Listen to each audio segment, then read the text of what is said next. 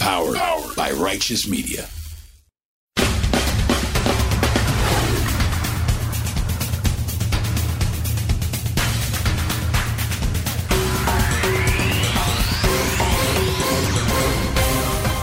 Welcome to Independent Americans. Welcome to episode 192. I'm your host, Paul Reichhoff. Baseball playoffs are here. Halloween is just a few weeks away. Election day is about a month out. And Elon Musk is buying Twitter. So now is definitely a time to stay vigilant. Elon Musk wants to turn Twitter into a super app that does everything in one place. And I will tell you now, I hate that idea. I don't want Twitter to do more things. I like how it works now. Every day, the entire world picks one person and destroys their life. And then the next day, we find someone else. It's perfect. It works pretty well. But for real, like, Twitter is such a toxic sewer. Why would you want to link it to all the other parts of your life? It's like a businessman saying, hey, you see this trash can? What if it was also your car? And not to burst anyone's bubble, but we already have this, right? It's called an iPhone. Seriously, are we so lazy now that we're like, oh, I want to order someone to bring me food, but the app is all the way on the other side of the phone, and my thumb is so tired, oh. That's, of course, the brilliant Trevor Noah, host of The Daily Show, who recently announced he'll be stepping down from the show after replacing Jon Stewart 7 years ago. The world would probably be better off if Trevor Noah was leaving The Daily Show to buy Twitter. Definitely funnier. But unfortunately, he's not. And Elon Musk is. And he's not that funny, although he thinks he is. Elon Musk is going to buy Twitter and will likely let Trump back on. But not before Musk may or may not have called Vladimir Putin recently. Whether he called Putin or not, we know he has encouraged Ukraine to seek a peace agreement. Seek peace from a brutal animal that bombs civilians, releases criminals to enlist in his monster army, and condones war crimes. Yeah, seek peace. And everyone gets a puppy and a Tesla. So one of the richest guys in the world is continuing to stick his nose in geopolitics. And along the way, he's launching rockets into space while doing weird stuff like launching a new perfume called Burnt Hair. Yes, really. It's a new bottled fragrance available via Musk's The Boring Company website. And he says he's already sold 10,000 bottles and made over $1 million. This is our world, people. We are living in confusing times, chaotic times, stressful times, bloody times, overwhelming times, and confusing times. And it's not just America. The entire world is disrupted, disjointed, and downright confusing.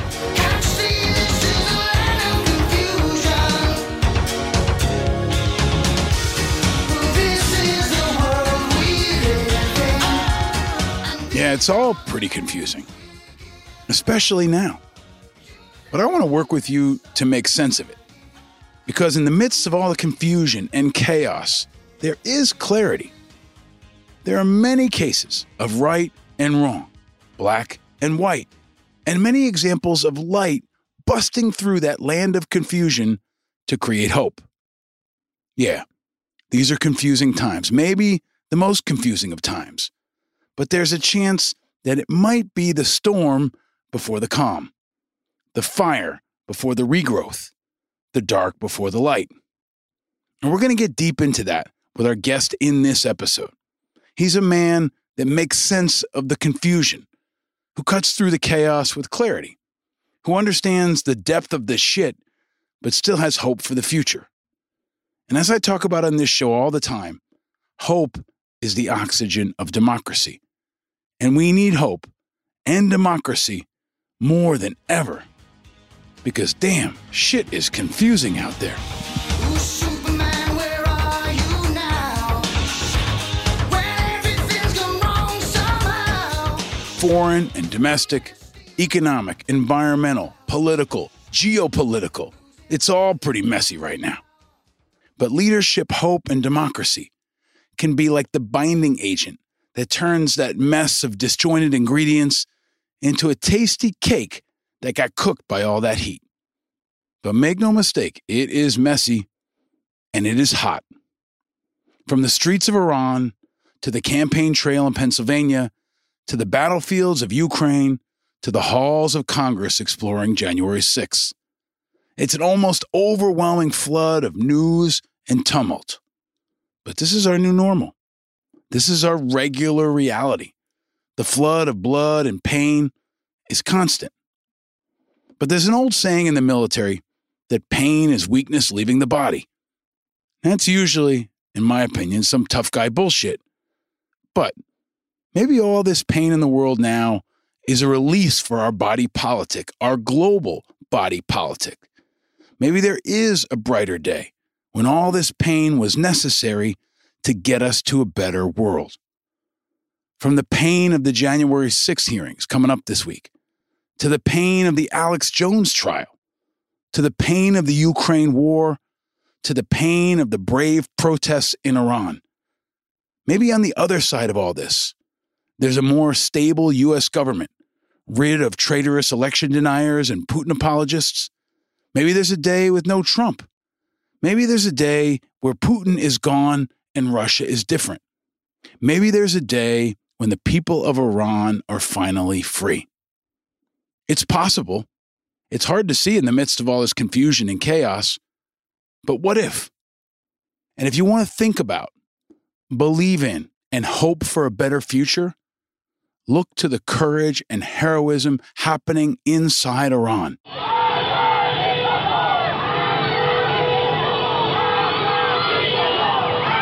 That's a clip from the center of Tehran. People bravely chanting death to the dictator. Cars honking, security forces all over the place. And people are still chanting loudly death to the dictator in the face of violence and death. In Iran, the war is on now. The war for the future.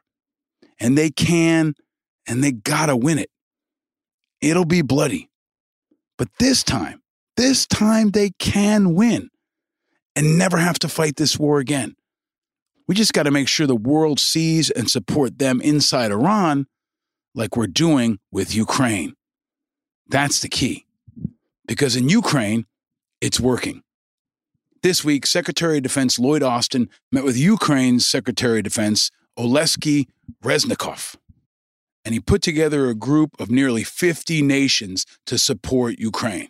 And when they met, SecDef Austin even gave him a pound. Hello, my friend. How are you? Hello. I'm fine. That was their handshake. And the U.S. has to continue to support Ukraine now because the Zaporizhzhia nuclear power plant continues to lose power.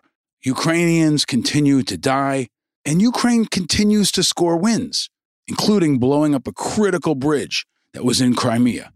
It was a key supply route for Russian forces in Ukraine's south, but it was also a bridge of symbolic importance to Putin. And Putin was pissed and responded as Putin does with brutality and indiscretion, launching a series of missile and rocket attacks at cities all across Ukraine. And the magnificent President Zelensky continues to update his people and the world daily and has continued to call for the world to help him close the skies of Ukraine. Those are his exact words, close the skies. And yes, we've talked about it on this show all the way back to our episode with Adam Kinzinger. I've supported a no-fly zone, and we must continue to find ways to close Ukraine's skies now. It's long overdue. So is a no-fly zone. It'll give Ukraine the support they need, and it'll help stop more Ukrainian bridges and schools and homes and shopping malls from being blown up. All around the globe, it continues to be a land of confusion. But bridges ain't the only things blowing up. Back here in America, when it comes to our political system, the great fragmenting has begun.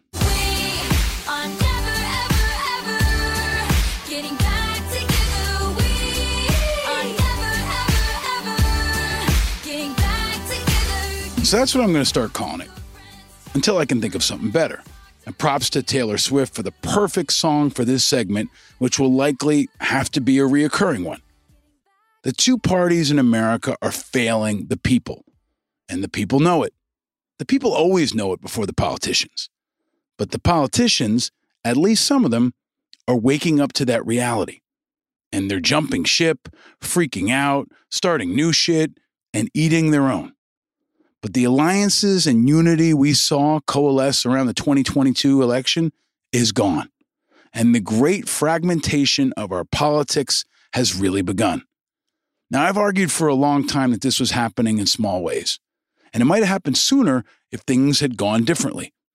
If Gore beats Bush in 2000, the socially moderate and socially conservative middle and far right in the Republican Party would have fragmented, maybe into two parties or more. And if Bernie Sanders had gotten the Democratic nomination in 2022, the Democratic Party probably would have broken into pieces, with the Joe Biden, Pete Buttigieg, Hillary moderates in one camp, and the AOC, Bernie Sanders, Ilhan Omar, far-left socialist Democrats in another camp. And now, as we get closer and closer to the 2024 presidential election, if it's Biden and Trump again, if Trump continues to ascend again, and especially if Trump or Biden die, this fragmentation may be inevitable and definitely overdue and necessary. The great fragmentation of our politics in America would hit a high gear if that were to happen. More parties have always been what America needed. But now, especially if a few things happen, it's going to hit hyperdrive.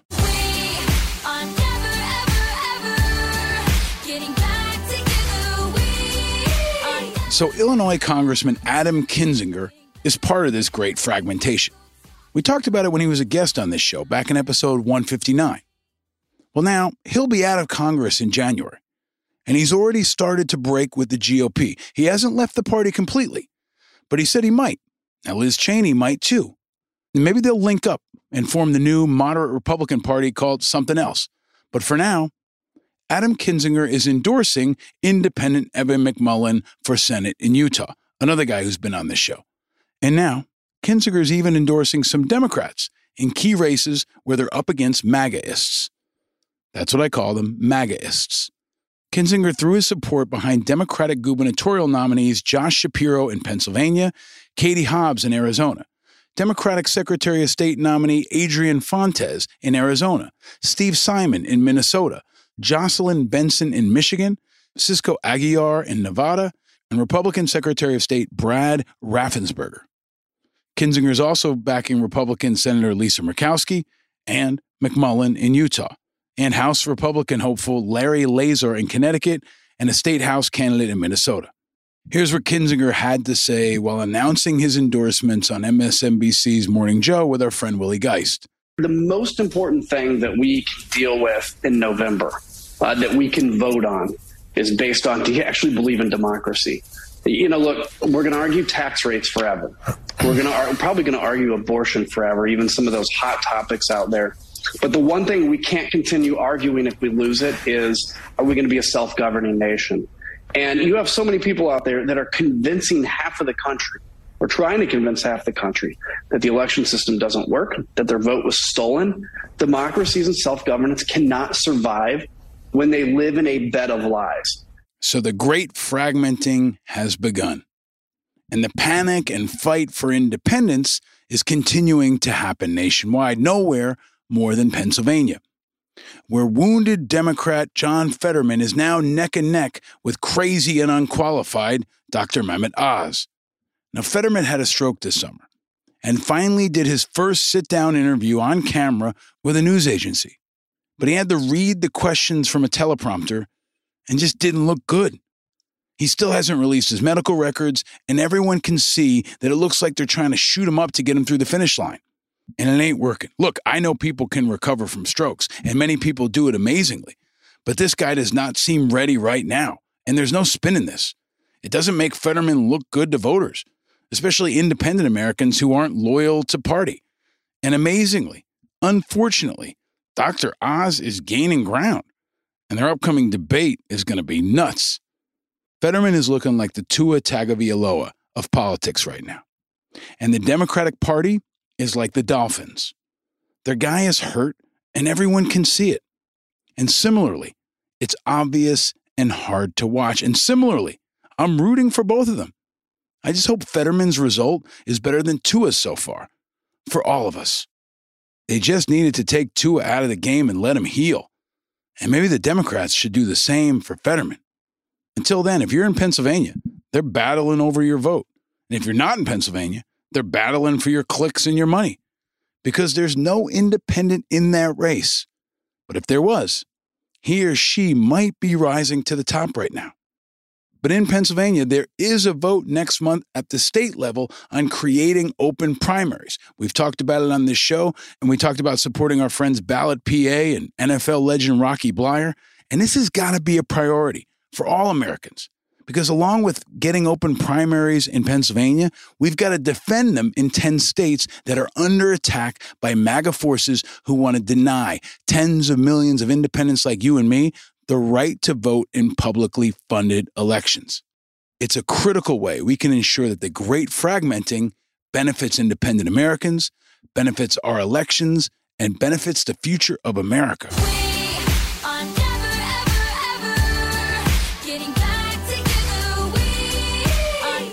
No matter how you cut it, a player on that playing field of the great fragmenting is the Forward Party.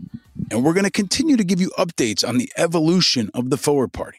And this week, Andrew Yang tweeted something that I wanted to highlight. He said, "I agree with many left policy goals. My issues with much of the left are that they seem disinterested in building productive organizations. They attack people and turn them off. And they're more often concerned with ideological battles than actually improving anyone's real life." Well, that's what Andrew Yang tweeted. And I have thoughts. Look, labeling one side that you were a part of last year as a monolith does nothing to move America forward. And it's just wrong to say they're disinterested in building productive organizations. I've known people on both sides, and many of them are interested in building productive organizations. You might not like them, but they are interested in them. So this stuff from Yang, it's unhelpful. And even more so, it's a bad strategy to attract real independent Americans. And it's just more of the same from Yang lately. And I tweeted this. I said, it's also amazingly tone deaf and failing in self-awareness. If I were going to start a new party for independents like me, Andrew Yang would be among the last politicians I'd pick to lead it. For most independent Americans, he's a small step away from Marianne Williamson. And when I tweeted that out, she actually tweeted back. She tweeted back, "Excuse me, Paul." Well, to which I responded, "Hi, Marianne.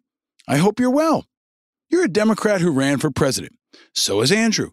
Neither of you got many Dem votes. You'd get even fewer independents now, especially with positions like calling for the freeing of Julian Assange, which she did this week. Look, whether it's Yang or Marianne Williamson, until or unless the Forward Party gets a formidable, widely respected, and truly independent leader in front, it will continue to struggle to appeal to most and true independent Americans. And in the recent episode of Independent Americans with Governor Christie Todd Whitman, Yang's Forward Party co-founder, I pressed her on this issue specifically. Look, if Yang's going to be monolithing, every one of those attacks could have also been lobbed at the right. But this is all just lightweight stuff. Like most independent Americans, I'm much more interested in hearing about what the Forward Party stands for than what Yang personally does or doesn't like. I look forward to having a good discussion about all this with Andrew Yang.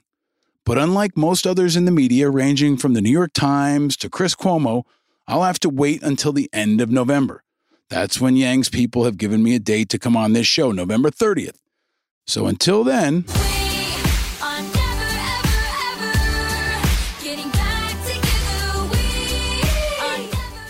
More on this great fragmentation.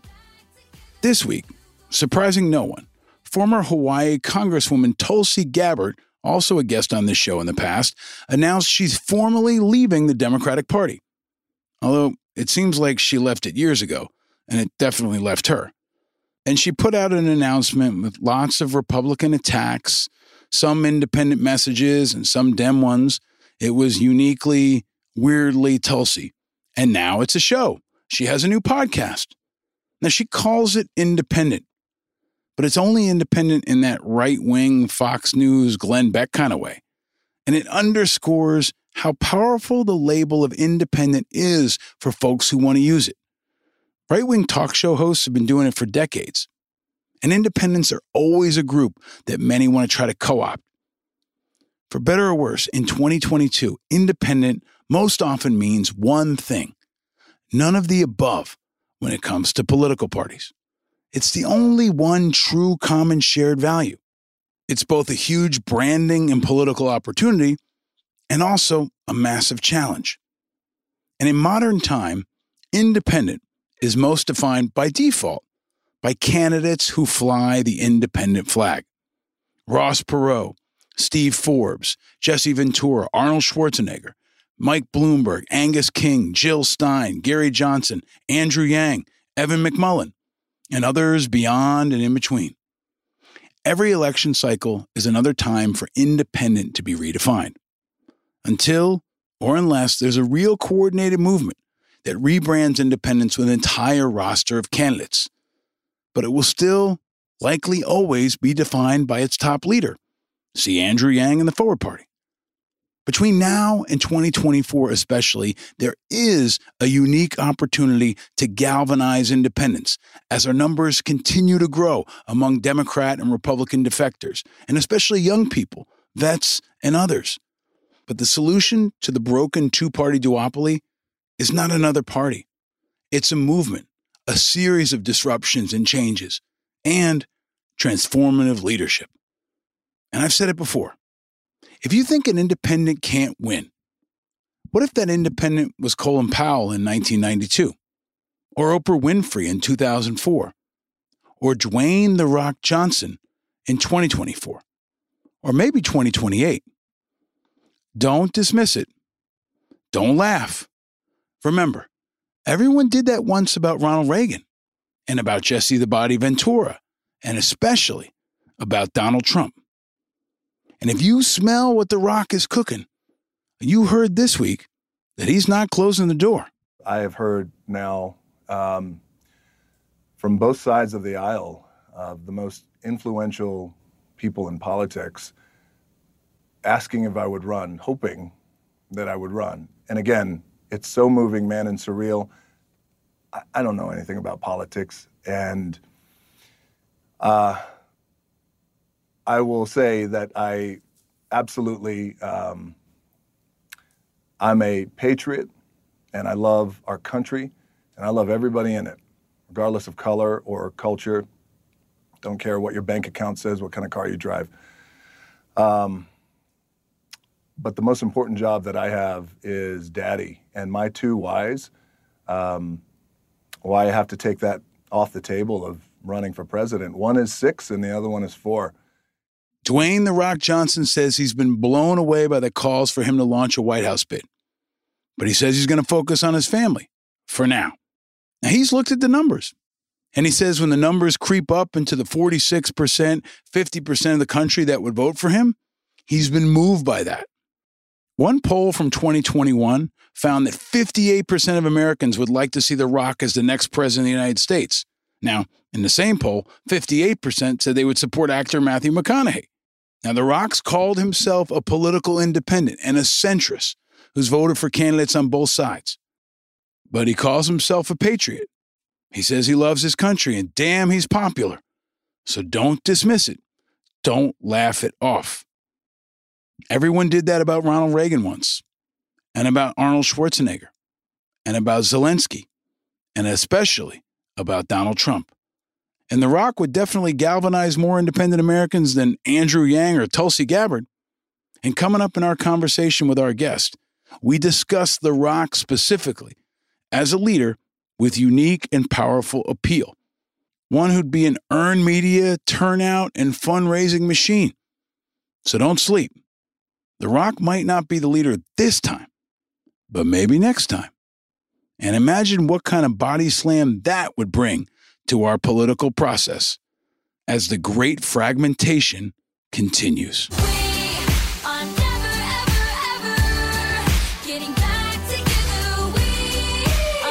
Because movements are built, fueled, and led by unique, transformative leaders. It's always been true. And it's especially true now, for better or worse. Obama, Trump, Zelensky, all powerful recent examples. And I've said it before.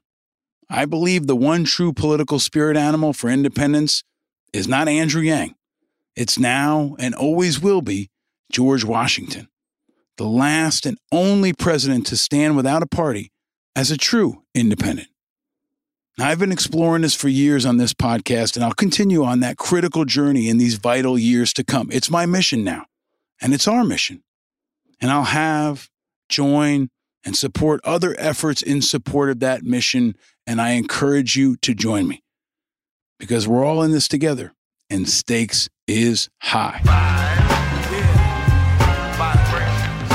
Stakes is high. You know them stakes is high. When you talking about Stakes are high, higher and higher by the day, especially if you heard our recent episode on Putin's nukes with our friend Professor Nuke himself, Joe Cirincione. And I want to continue to educate ourselves on this evolving and confusing world with important, inspiring, and iconic Americans that are shaping what America has been, what it is, and what it will be. Professors of nukes, professors of war like Malcolm Nance in our last episode, and professors of business. And in this episode, we're going to make sense of this land of confusion with a professor of clarity. A man who's made a name for himself by breaking down the confusion of technology, business, and politics. A man who presents a laser beam of an analytical brain and is a master of one-liners that would even leave The Rock impressed. British GQ called him Gordon Gekko with a social conscience. Bill Maher called him a walking applause break. Elon Musk called him an insufferable numbskull. He's a professor of marketing at NYU's Stern School of Business. He's a co-host of the incredibly successful and influential Pivot podcast with Kara Swisher. He's the host of his own Professor G podcast and the author of the new best-selling book, Adrift. He's a highly successful entrepreneur who's made a boatload of money and now teaches others how to do the same. He's the author behind the must-read email newsletter, No Mercy, No Malice. He's like a walking mini TED Talk and the kind of guy you wish was your professor in college. He's a damn cool guy to have a drink with. He's Professor Scott Galloway. This is the world we live in, and these are the hands we give. And he is not confused. And he is here to help us all be less confused, and more focused, and more enlightened, and more inspired. While other shows focus on what's happening, in this pod, I'm always going to focus on what's next. And following Professor Nuke and Professor War, we've now got Professor G to help us understand what the future holds on everything from the cost of your mortgage to the future of the Forward Party, to whether or not The Rock is the marketing piece independents need, to whether or not he himself will run for office. It's a conversation that will help you get smarter, predict better, and of course, stay vigilant. Because eternal vigilance is the price of freedom. So welcome to the land of confusion. Welcome to another masterclass with a professor who's handing out the cheat code on how to get through it all. This is a fun one. And no, there will not be a test at the end. Welcome to Independent Americans, episode 192.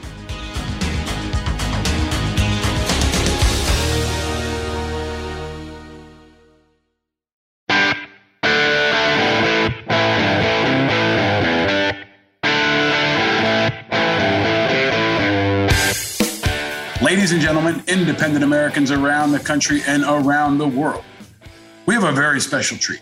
A man that I am a huge fan of, a leader that I think is critical to this moment, also a master of this podcasting and media medium, and a guy that I can't think of anyone who would be more important to talk to right now, as we will get into a new friend and a leader that we all need to hear from. The great and powerful Professor Scott Galloway is here on Independent Americans. Welcome, sir. Paul, thanks for setting that impossibly high bar. It's good to be with you. Well, you deserve it, man. I think we had a phone call last week and are just getting to know each other. But I really have been grateful and impressed by your work, especially in this moment of chaos. It's a wild time, man. Thanks for saying that. Yeah, it's it always feels. No one ever wakes up and thinks, "Wow, this feels like a boring era," but this does feel especially tumultuous or important. Well, I want to ask you the question I ask of everyone to start. Mm-hmm. Where are you in the world, and how are you? I am in London. I moved here about almost a month ago. My parents are from here. I've always wanted to live here. I have school-age children, 12 and 15-year-old boys, and wanted to get them sort of out of their comfort zone, do something different. I've been kind of molesting the earth for the better part of 30 years. And one observation I made is that America is still the best place to make money, but Europe is the best place to spend it. And I'm older than you. I want to slow down a bit and, kind of stop and smell the roses. So I wanted to spend time in Europe. So I'm here. How am I? I'm doing, I'm blessed. I'm doing well. It's been a bit of an adjustment. My youngest is homesick. Little things. I don't have my gym. I can't figure out how to charge anything. I can't figure, I tried to watch Game of Thrones last night and couldn't figure out the TV. So it's taking a little bit of adjusting, but that's all part and parcel. But so on the whole, my worst days are better than a lot of people's best days. I'm doing good to great. Excellent. Well, I want to talk to you about raising boys and parenting. We talk about that a lot in this show, and I've got two boys that are about 10 years younger than you. I want to talk about the economy. I'd like to talk about Elon Musk. I'd like to get your views on the political landscape. But maybe to kick it off here, you're kind of a clarion voice and an accurate predictor. We've had Malcolm Nance on here. We call him Nostradamus. I try to be the Tony Romo of national security and politics, but you've been very effective in predicting what is to come. Jamie Dimon has now said that we're headed for a recession in 6 months or so. Wanted to get your quick reactions to that, which seems to be reverberating, and just the general economic landscape that we're facing now and we're facing ahead. What do you see now, and what do you see coming? Well, they always say that academics have predicted 8 of the last 3 recessions, but I don't see how you can raise interest rates at the rate we've been raising them and not go into recession, or it's never happened before. And this is all a random walk. There's a first time for everything, but it's hard to imagine we're not going to have some flavor of recession when we're taking interest rates up as aggressively as we are. The purchasing power of someone who makes or has $2,500 to devote to a mortgage 2 years ago was a $760,000 home. Now it's a $460,000 home. The average mortgage, if you're in the UK, they're very fond of short-term variable mortgages. If you got a mortgage a year and a half or 2 years ago in the UK, you're about to see, as it resets in the next 6 months, several million mortgages are about to go up 73% here. Energy price escalation, supply chain. It's just hard to imagine we're not going to see some sort of an economic slowdown. At the same time, we're almost at full employment. So there's some contraindicators. But yeah, I think we're going into recession. And also, I don't think it's the worst thing in the world. I've been through the, terrible thing about recessions is they always happen. The good thing about recessions is they always end. And recessions are, generally speaking, they're more positive for guys your age in the sense that decline in asset prices, you're kind of coming into your prime income earning years. I'm leaving them. So guys my age don't want volatility. We want to hold on to our wealth, and we want to elect leaders that will pump Elvis full of so many steroids. And when I say Elvis, I mean the government. The economy, pills to wake it up, pills to go to sleep. There's certain plants, pyrolytic plants, that only germinate when there's a fire. The reason I'm economically secure and I get to move to London is because in 2008, 2009, they let the economy outside of the banking industry pretty much crash. And I got to buy Apple and Amazon for, kind of literally pennies on the dollar. And what's dangerous about the current mentality in the US is we see recession or a decline in the stock market is this profound tragedy. And it's hard, it's difficult to go through. And from that rubble emerges opportunities for young people. When a restaurant goes out of business, when Brooklyn real estate gets cut in half, when Amazon and Apple and other stocks go down, as a younger generation comes into their income earning years, they get an opportunity to buy stuff for, on sale. And I think it's dangerous, this mentality that we have to keep the existing rich at all costs. So I think a recession is probably coming, and I don't think it's the worst thing in the world. The economy is cyclical. Stocks can't rip up unless occasionally they rip down. We can't have the wind in our sails of interest rates going down unless they go up at some point. So yeah, I say, hopefully it's a recession, not a depression, but I don't think it's the worst thing in the world. You've got a good no shit way of breaking it down and making it real for people beyond the headlines. We talk a lot about leadership in this show. Mm-hmm. And I ask you to kind of overlay that on the political and national security dynamics, where you've got leaders that are going to stoke political fires on different sides based off the fear of recession, the impact of recession, the personal feel of recession. Can I ask you, if you're advising the president, right? If you talk to Biden and say, hey man, this is what's coming, here's what you should do. How would you package that? And how do you see it impacting what is a pretty chaotic, dangerous political landscape where it looks like, I'd love to hear your thoughts, but it looks like we have a Biden-Trump matchup coming with potentially third-party candidates emerging. How do you see those two weather patterns colliding and coexisting in the next 6 to 12 months? So I didn't support Biden for president. I mean, I voted for him over Trump, but I didn't. I thought he was too old to be president, and I wasn't a fan of President Biden's. And I think that there's a decent chance he's going to go down as one of the more important presidents, and not for reasons that I think people think right now. But and you're going to forget more about this than I'm ever going to know. I'll talk about what I think is going on and what I would advise them to do. I think that the pushback and the victories in Ukraine are nothing short of a seminal moment in history. And that is someone who was a very powerful leader, very politically astute, and has, 12 or whatever it is, 20,000 nuclear warheads, is kind of muscling around Europe for a long time and blessed with huge reserves of oil. And right now, other than having actual boots on the ground, I would argue that the European Union and NATO are engaged in a conflict with Russia. And to be blunt, we're kicking their ass. And I think that we've put him in a corner. And there's a lot of calls for, and I understand legitimate calls for we need to de-escalate, give him a golden bridge out. There's always a threat of nuclear war. But I believe that if this continues, if we continue to see the Ukrainians reclaim in 1 month more land than the Russians garnered in the previous 5, I think this is a recalibration of the geopolitical dynamic to the West's favor. I think for the first time, we have an external threat that has made Europe a union.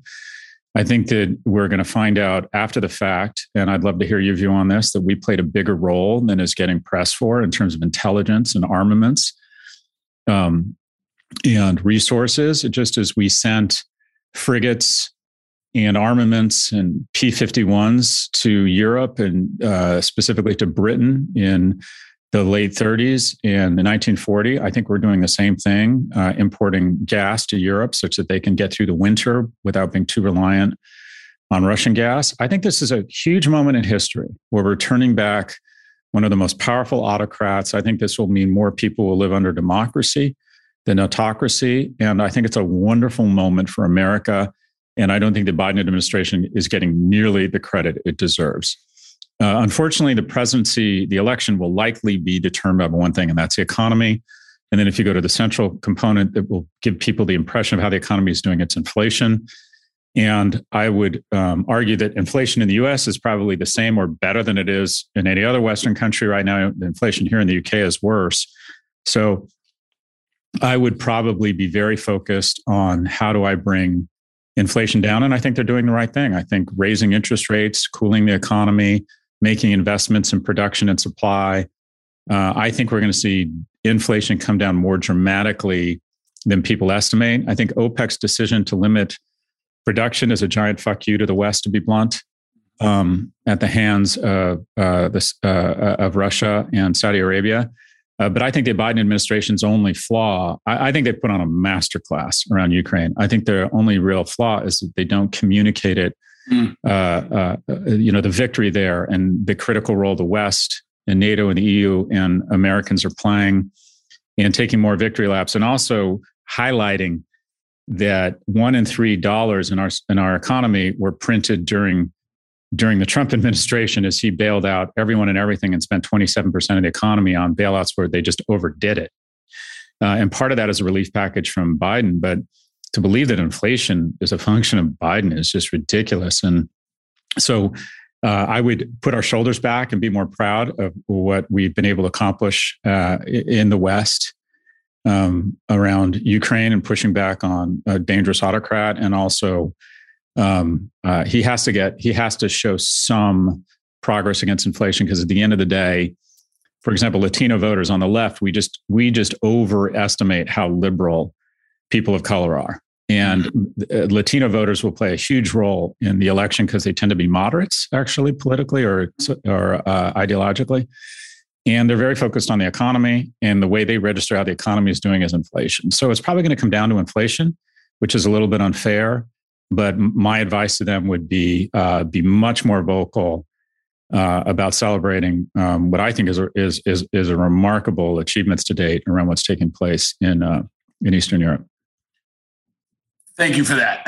I think it's a thoughtful and comprehensive and at the same time, again, no shit assessment of what's happening and where we are. But I want to pull out a piece of that you have a unique mastery around. You understand branding and marketing and positioning maybe better than anybody.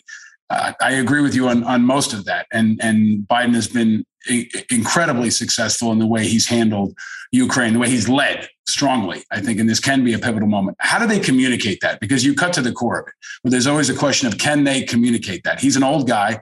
He's not cracking through. Trump's going to disrupt him. There are going to be other disruptive forces. How do you think they thread that needle and communicate with American voters? And in particular, maybe as a follow-on side question here, you're great at talking about how white men especially are thinking and reacting. That seems like it'll be a critical tipping point, not just for Biden in this election and Trump, but also going forward. So how do you think they can and should communicate those messages and those outcomes and that vision to that demographic and others? Because it doesn't seem like they are, right? Like they have good runs and they don't have strong surrogates. It seems like he's struggling all the time to get traction on his own victories. How do you think they do that, and can they? Well, if I were to give them some credit, it would be that the Biden administration realizes the distinctive chest thumping right now and saying, dear Vlad, we're kicking your ass, and creating perhaps more hostility and rhetoric that is not productive. I think that they are acting like grown-ups and always trying to leave an exit or trying to leave the opportunity for a resolution around the conflict. I think once, and hopefully the conflict does come to some sort of resolution, if I were the Biden administration, I would leak all sorts of material around what a critical role we played in this. Because more women have been graduating from colleges in the last 40 years than men, and yet only 28% of our elected leaders are women. We, both men and women, are naturally sexist when it comes to choosing our leaders. We conflate leadership with broad shoulders and height and the tenor of your voice. So show me a 5'2" woman who's got 130 IQ and is hardworking and great at what she does. She's president of the school board. Show me a guy with 110 IQ, 6'2", and a full head of hair, and his name is Senator. So we really, macho is sort of never out of style. People hate government unless you're carrying an assault rifle or you're in a uniform. The people we respect most is our armed services. That still is an organization that has huge respect. But, God help you if you're an IRS agent or on the school board somewhere. We've just decided that, to be respected in government, you have to be in the business of delivering violence overseas. And by the way, I think it's wonderful that we have that kind of respect for our armed services.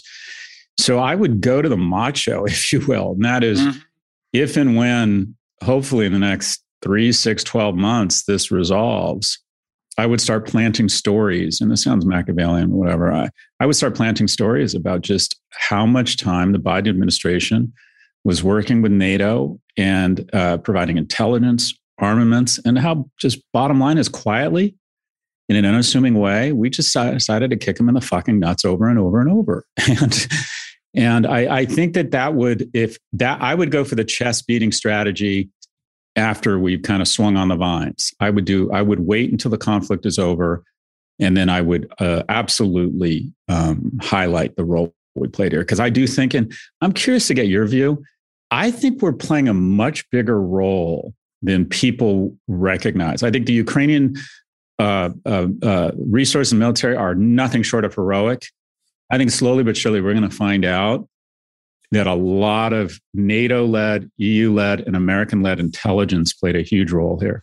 Yeah, I think that's right. I mean, we've covered it on this show at length, and I think the underestimated part of the battlefield, this modern battlefield, is the intelligence component.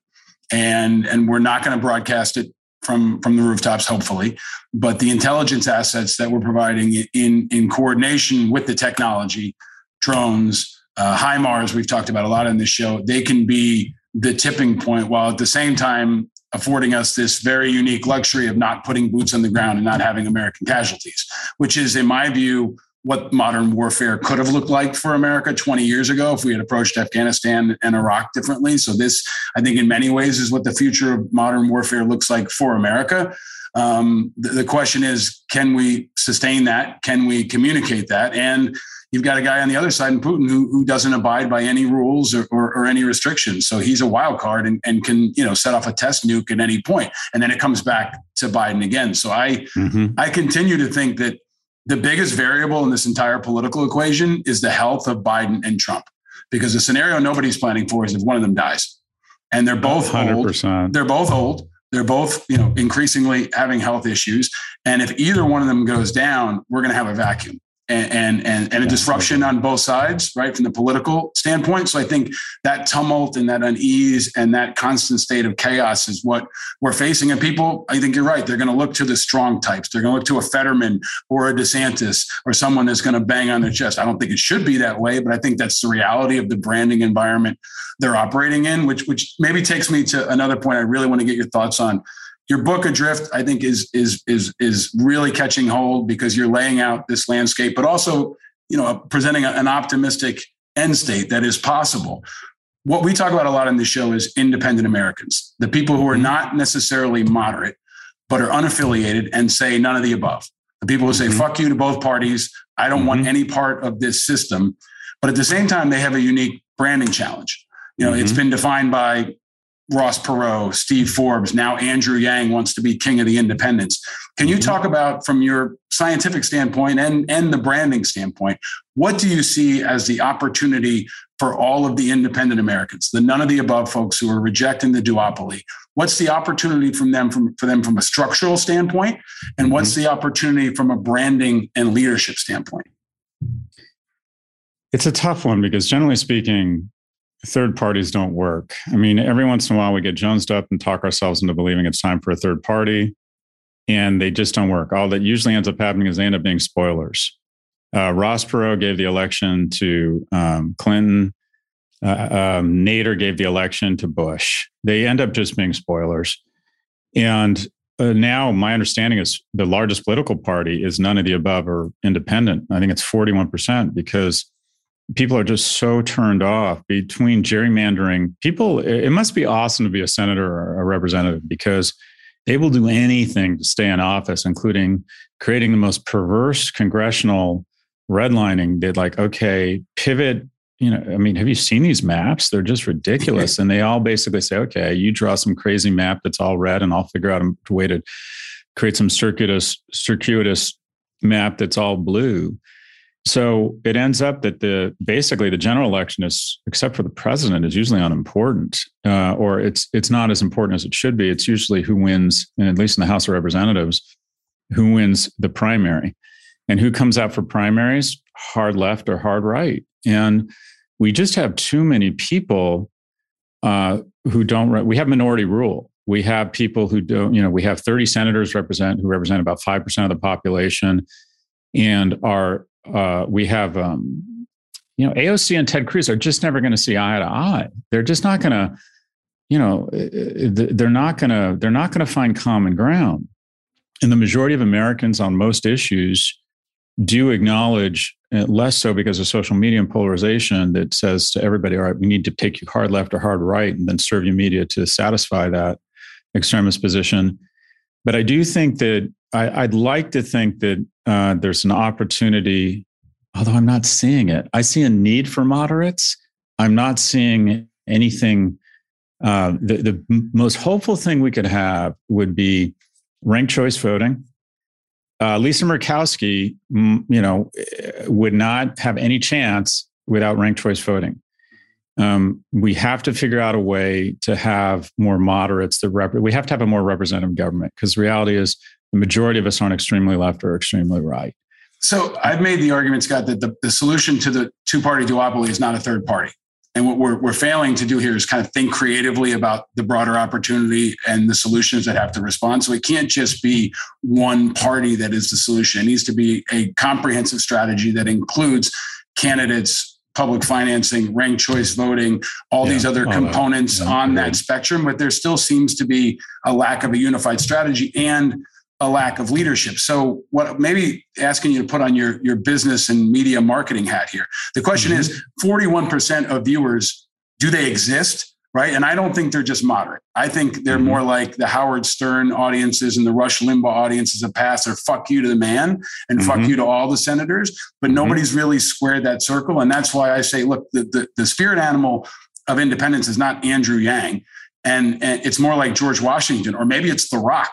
Maybe it's somebody that's a transcendent figure that is bigger than party and bigger than all this. So do you see a real, like a business opportunity here, right? From a political standpoint, is that 41% gettable? If you're Netflix or someone else and you're trying to access that audience, is it gettable? And is there a way to get it without The Rock?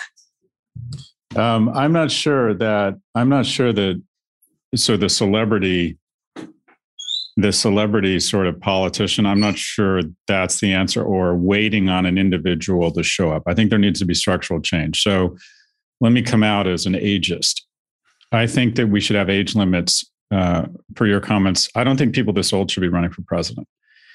And I get accused of being an ageist, and I say, guilty. You know who's also ageist? Biology.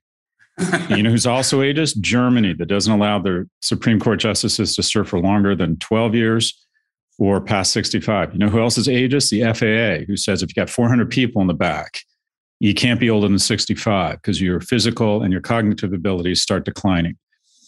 And there are now senators who need their staff to accompany them to the chamber because they don't know how to get there because they're so old. And we are ageist when it comes to Senate. We decide that an 18-year-old who can give his or her life for their country, a 21-year-old who can drink alcohol, have multiple kids, they all need to wait 14 or 17 years before they can run for Senate. We are ageist on the bottom end. We need to be ageist on the top end. If you're going to be in your second term over the age of 80, you A, should not be allowed to run, or B, be subject to some sort of physical or cognitive tests, because cognitive decline is real. And if Biden gets elected or Trump gets elected, these guys are going to be well into their 80s, and we're going to be asking them to get on a plane at a moment's notice and go to Singapore and negotiate trade treaties. I mean, we took my dad's driver's license away at 78, and you're going to ask these guys to get on planes and negotiate. I mean, it's just, I think it's insane. And I think we just need, just as we age gate at the lower level, we need to age gate at the higher level. And also, I think that would have the benefit of the following. We need more churn. 50% of America is your age. They're 38 or younger. And 5% of our elected politicians are under the age of 38. A quarter of our elected officials are now older than 70. And when you have men this old, they're just out of touch. It's no accident that the ruler of Iran right now, the supreme ruler, is 82, Khomeini. And you generally have, if you look at a society that really breaks down and ends up in revolution, it almost always involves a really old man running the place who refuses to give up power. And there's so much advantage to the incumbents. And the system is so rigged, as I think a lot of our economy is, against young people and towards older people. Senator Dianne Feinstein shouldn't be in the Senate. Ruth Bader Ginsburg should have been should have stepped down. We don't need a Clarence Thomas at the age of 100 on the Supreme Court. It's just we need age restrictions. In the UK, you weren't allowed to serve as the CEO of a public company past the age of 65. And we need more youth. We need to clear out, we have a fixed number of senators and representatives. We need to clear out some people and give younger people an opportunity to have representation. It's no accident that we end up with Social Security and bailouts that mostly benefit wealthy and older people, when basically the presidential race is determined by the first couple states, Iowa and Maine, which happen to be some of the oldest and whitest states in the nation. So I'd like to see age restrictions on key offices, which would create a lot more opportunity for representation amongst young people who have a different view of the world, who understand technology better, I think see threats and opportunities in a different way. So what do we need? We don't need a third party. We need a Democratic and Republican Party that better represent America and have a lot more youth. So I'd like to see structural change that stops the Congress and the Senate between being a cross between the Golden Girls and the Walking Dead. This has just gotten out of control. Scott, I know I got to let you go in a couple of minutes here. Would you run? And how do you categorize yourself politically right now? Are you an independent, unaffiliated? Where do you sit? And would you ever be a part of that disruption and run for office or take office in politics yourself? It's a generous question. Every time it's I have some sort of economic gain that is public, I get a call from someone saying I should run because the primary criteria for running for office are that you're willing to put millions of dollars of your own money into the race, because that's the reality now. I'm a narcissist, so occasionally for a hot minute, I imagine myself running. I think I would enjoy running. I don't think I would enjoy doing the job. I don't enjoy people. And I like running companies and saying what I want to say. And the idea of I think the skill set that these individuals have to demonstrate in terms of their ability to get along with others and craft legislation, if they're going to be effective representatives, is remarkable. I don't underestimate how difficult it is. In addition, Paul, I feel like if you have a good seat in the media and you can write well, and you lead with data, you can get it wrong, but as long as your heart's in the right place and you're willing to admit you got it wrong, I think you can have more influence as an outsider. I don't think the skills are, I appreciate that, but I also don't think the skills are as different as they used to be. And you don't have to be as cordial and respectful as you used to be. You can still throw bombs. You can sit behind a mic and you can be Ron DeSantis. I mean, it works pretty well for a lot of folks. And I don't think that skill set is as different maybe as it used to be 50 years ago when you had to go into the chambers and negotiate legislation. But let me ask you didn't answer my question that I wanted to get you on it. Are you an independent, or what jersey do you wear? I'm absolutely a diehard Democrat, and who alienates most Democrats because look, if it was the 70s, I'd be a Republican. I'd be a Rockefeller Republican. Yeah. I read things that Goldwater said. I'm like, that seems infinitely reasonable to me now in today's context. I find the Republican Party has gone so off the rails, and most of the Democrats who hold office now, I don't agree with, because I find they're so extreme. But I'm still very much around the core platforms of choice, around investing in the middle class. I'm very much, I have and always will be, I think, a Democrat. Now, it's I think fun to say you're an independent. I'm center left politically. It depends on the issue, but I've always canvassed for Democratic candidates. And I always, at the end of the day, I think Democrats are unrealistic and naive, but their heart's in the right place. I find the Republican Party, the current platform, is just kind of, for lack of a better term, it's just mean. But yeah, I'd love to see more independence in Scott. If you were going to evaluate the Forward Party as a startup, how's it doing? Mm-hmm. Well, Andrew, I like Andrew. I would consider him a friend. He brings attention to the right issues. If I were Andrew, when he called me and asked me about it, I said, look, I'll support anything you support, because I think you're an innovative guy and kind of a natural leader. I would have just said, pick an issue, ranked choice voting, and just go after that. But the idea of starting a third party, it's kind of like, come on, boss. And that's not to say there isn't a first for everything, but if you look around the world, it's mostly, again, these third parties just end up being spoilers. So I think Andrew's a natural born leader. my advice to him would be the specific crowds at the general. I would just focus on ranked choice voting. You don't need to do it under the auspices of a new party called Forward. I think there's room for that kind of thinking in both parties. I think it's good advice. He won't come on my show till the end of November, so I'm hoping I can ask him when he does. That surprises me. Andrew's pretty easy. Andrew likes to get his voice out there. It's surprising a lot of us right now, Scott, but let me get your thoughts on another surprising thing that we've got to get you to talk about. Elon Musk. Elon Musk is going to jump in, it looks like, on Twitter. What is the impact of that? And what do you think we should be looking for, asking for, demanding? I mean, this might be one of the most disruptive political moves that we see, especially if he lets Trump right back on. How do you see that unfolding and what happens next there? Look, a remarkable person. We're fortunate to have him. We're going to get to Mars sooner because of him, even if it doesn't happen in his lifetime. I think the EV race he inspired is probably one of the most positive things that's come out of the private sector. I also believe he should be held accountable when he does and says stupid things that are bad for society. So just as, I like to think that I'm critical of Biden, who I admire when he doesn't quit himself well. In terms of Twitter, I think we probably overestimate Twitter in the sense that it's not a national treasure. And I don't like the idea of arbitrating who gets to own things and who doesn't. And it's a private company.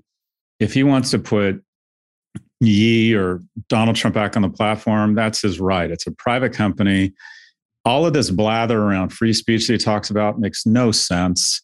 This isn't the public square. It's a private company. You can kick off. When he owns it, if he wants to put on David Duke, he can do that. And then he has to figure out, there's a platform that is totally unbridled, totally anything goes. It's called 4chan.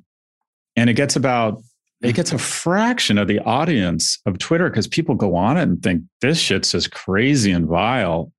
I'm out. I think these platforms or Twitter, or to a certain extent, its success isn't despite quote unquote censorship. It's because of moderation. People just don't want to engage or be subject to some of that shit.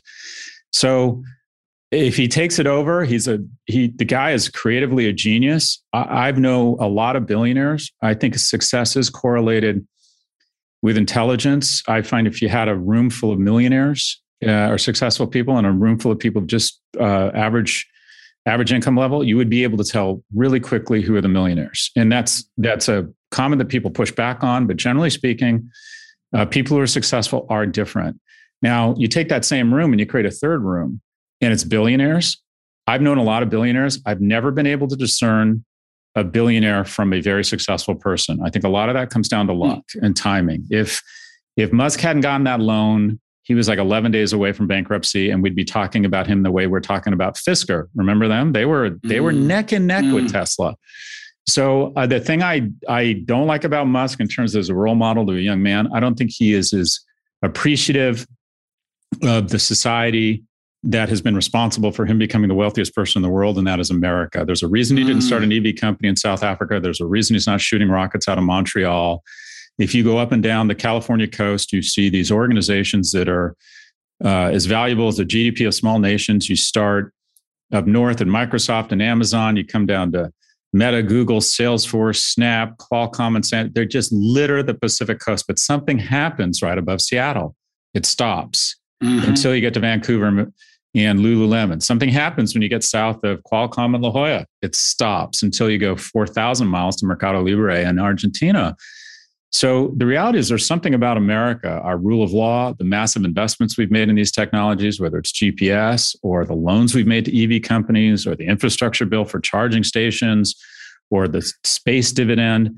And I find that the most patriotic group of people in America are you, Paul, and your colleagues. And people who served in uniform, who've invested the most in the nation, are the most patriotic. And that's wonderful. And anyone who has kids realizes that when you invest massively in something, you just can't help but love it because you've invested so much in it. Well, that's really heartening. That's really wonderful. What's really discouraging is the people that are the most fortunate, I would argue, our tech billionaires tend to be the least patriotic. They're the first ones to start shit posting our elected representatives in government. And the general narrative out of tech, including Musk, is government should just get out of the way. and they disparage them. Should we have gotten out of the way when the government lent him $450 million to start his company? Should we get out of the way now and not provide $6,500 in tax credits or charging stations that are going to cost tens of billions of dollars? The middle class has made these extraordinary investments with the guidance of the most successful venture capital firm in history, and that's the US government, such that we could create these multi-trillion-dollar companies sometimes that are a thin layer of innovation on top of middle-class investments. So in some genius, he's great. Elon, stop shitposting America.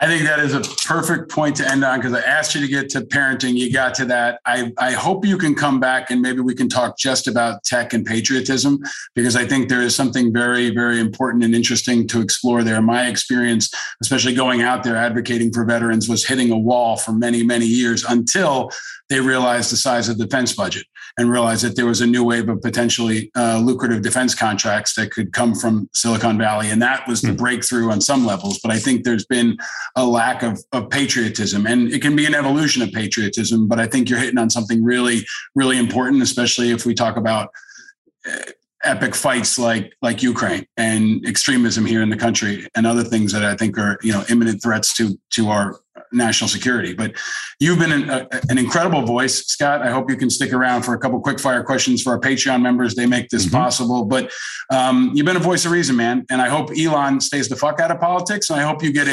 in whatever way you can. Everybody check out his new book, Adrift. Follow him on Twitter and check out the podcast and everything he does. Professor Scott Galloway, thanks for taking us to school, man. Appreciate you. Thanks, Paul. Thanks for your good work.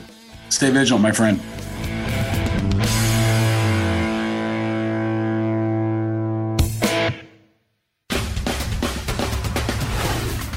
All right, that dude is cool and smart and vital. Follow the great Professor G on Twitter.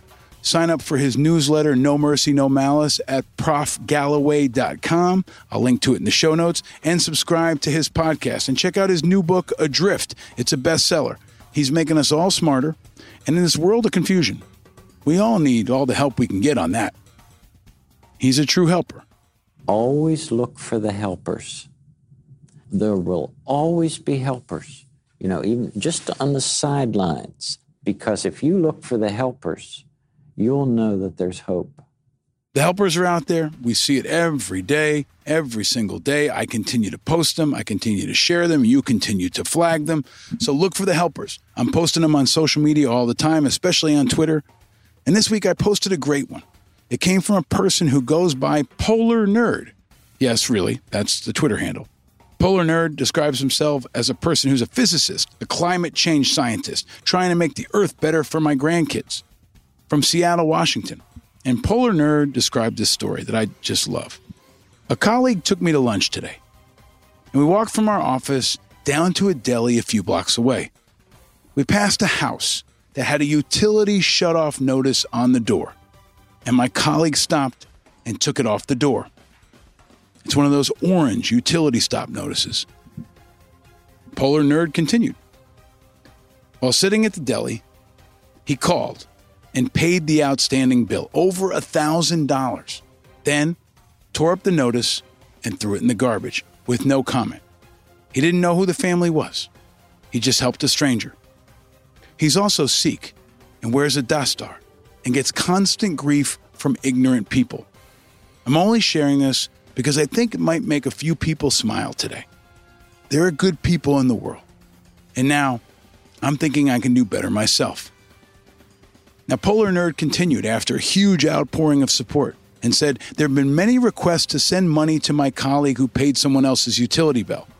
Instead, make a payment towards someone else's utilities. And Polar Nerd tells you how to do it. And maybe you want to try it. Number 1, call the relevant utility company. 2, press the buttons needed to speak to a human. 3, tell them you would like to pay money toward an address that's not yours and give them that address. 4, they will ask for your payment information and the amount you wish to pay, your credit card and all that stuff. Go ahead and give it a try. Find a needy family and pay something toward their bill anonymously. I love this. If you have the means, maybe give it a shot. Give someone an early Halloween treat. Help them navigate the recession and the chaos in this land of confusion. It's another way you can be a helper. Check the hashtag, look for the helpers on Twitter, and share yours. And while you're on social, play Guess the Guest every Wednesday night. We're always doing it. I'm tagging Guess the Guest and giving you a hint and see if you can guess it. This week, not too many guesses. Maybe you were stumped. Maybe you were asleep. Maybe you were watching baseball. Maybe you were buying Elon Musk's cologne. But Grace guessed. Grace, GML3897 in Buffalo, she guessed Steve Schmidt, which was wrong, but she guessed nonetheless. Thank you for playing, Grace. And nobody got Scott Galloway, not even Delfino Sanchez, who I actually didn't hear from this week. Maybe he's celebrating that amazing Astros bottom of the ninth walk-off win, or maybe he's still clearing trees after the last hurricane. But in addition to playing Guest to Guest, you can get all the information about this show, including video and ways to buy our merchandise at independentamericans.us. Please check us out, get some merch, support this show, spread the word, spread the movement, and you can check out video of my conversation with Professor G. It's also on YouTube. And if you haven't already, please subscribe on Apple Podcasts, Spotify, or wherever you get this podcast, and leave a review. Every once in a while, we get new reviews, and they are much appreciated, including one from Sean B., who left a review on Apple Podcasts this week and said, I'm going to do a Sean B. voice, "This is a great show for political independence. I found the show a few months ago, and it's one of my favorite podcasts. There's no spin from the two-party system, just great guests, interviews, and independent insights about this country and where we're headed. I highly recommend this show." Well, thank you, Sean B. I highly recommend that you continue to spread the word, and I appreciate it. Sean B. probably knows this, but for the rest of you, if you don't, you can also support this show by joining our Patreon community. That's all at independentamericans.us, or you can find us on Patreon. You can throw in a couple of bucks and help keep the lights on, help us keep navigating this land of confusion, and help us keep bringing light to contrast to heat. Shout out to all our Patreon members, especially our newest ones, including Victor Nyanggolang. That's a hard last name, man. I gave it a shot. But Victor, big props to you. Thanks for supporting this show. Thanks for helping us continue to bring you the Five Eyes and all our podcasts and everything we do. Independence, integrity, information, inspiration, and impact. And the mighty Righteous Media team continues to help us power this show, bring you the Five Eyes, and navigate this world of confusion. Creative Chris Rosenthal, brilliant Bill Schultz, and precise Paula Hernandez. And we're also, of course, backed by my amazing wife and two boys. This is the world we live in, and these are the hands we're given. Now, life with two little boys is kind of a constant land of confusion. And big news in our house this week was that the boys got bunk beds. That's part of moving from a house in the mountains to an apartment in New York City. And two boys are sharing a room and likely will be until they're 18. And it's not a big room, but it's bigger than the space I had in the barracks in the Army and smells much better. Yeah, so it'll be a challenge, but it will build their unit cohesion and their character. And speaking of characters, the planning for Halloween has already begun. I will not spoil the surprise, but if you're new around here, you're about to find out that I take Halloween very seriously. And I promise you that this year's Rykoff family costume reveal will not disappoint. Last year's Winnie the Pooh and Friends, with yours truly rocking the Eeyore costume, will be tough to top, but I will not let you down. Speaking of not letting you down, wow, my Giants are 4-1. They beat Aaron Rodgers and the Packers in London, and the win was huge, even sweeter after Rodgers turned into an anti-vaxxing wacko in the last season. But he's still the most accurate quarterback I've ever seen. I just don't root for him anymore like I used to. And the game was on at 9:30 in the morning on Sunday, which worked out great since the F1 Japanese Grand Prix started at 1 a.m., but more like 3 a.m. after a rain delay. So thank you, DVR. And congrats to Max Verstappen. And congrats also to all you Yankees fans. The Yanks are also winning, up 1-0 on the Cleveland Guardians, which is still weird to say. They obviously needed to change the name from a racist mascot in Cleveland, but the Guardians still just ain't working for me. And it's almost as bad as the Washington Commanders, which I think is just stupid. So football is rolling, F1 is rolling, baseball is rolling, hockey has started, the NBA is coming soon, and we're all going to need it as we get ready to turn the clocks back, which just sucks. And speaking of sports, I pulled my coaching whistle off the shelf for the first time this season and helped coach my son's soccer team. And a crew of 7-year-olds at 5 p.m. on a Wednesday, after a very long day, after not eating, is a whole nother kind of land of confusion. Whew. It was not easy. So props, as always, to all the coaches out there and to all the teachers. From nursery school to graduate school, you're the folks who help get our kids and get all of us through this wild and weird and wonderful land of confusion.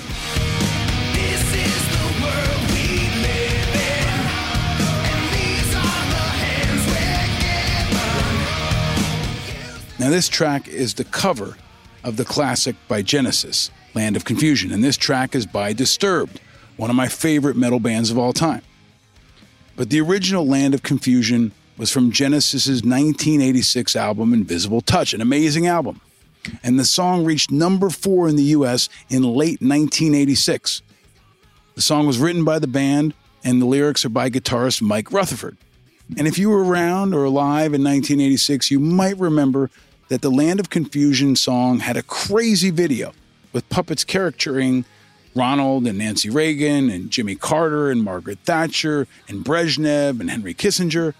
And the video showed like Benito Mussolini and the Ayatollah Khomeini and Gorbachev and Muammar Gaddafi, and Reagan was putting on a Superman suit and running down a street. And then it had all these celebrities popping in like Tina Turner and Tammy Faye Baker and Michael Jackson and Queen Elizabeth and Hulk Hogan all singing along to the chorus while Pope John Paul II played an electric guitar.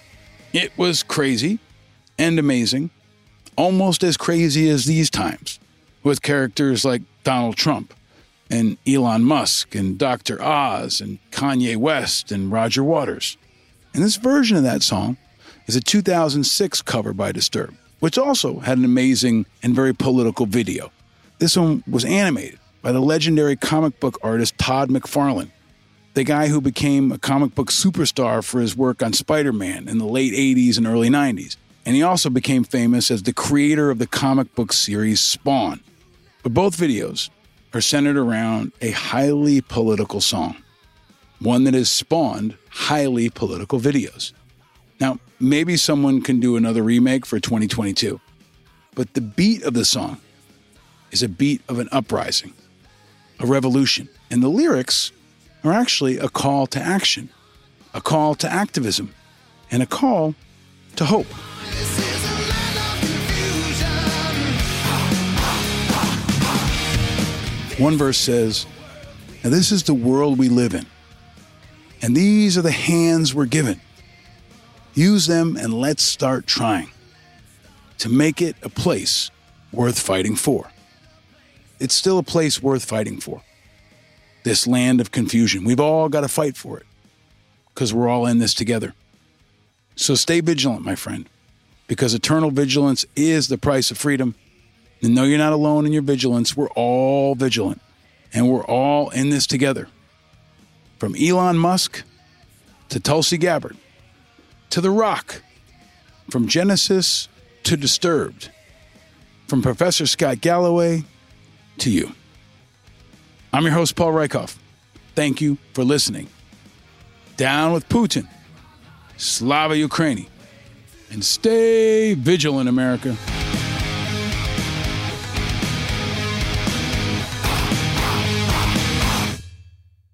Powered by Righteous Media.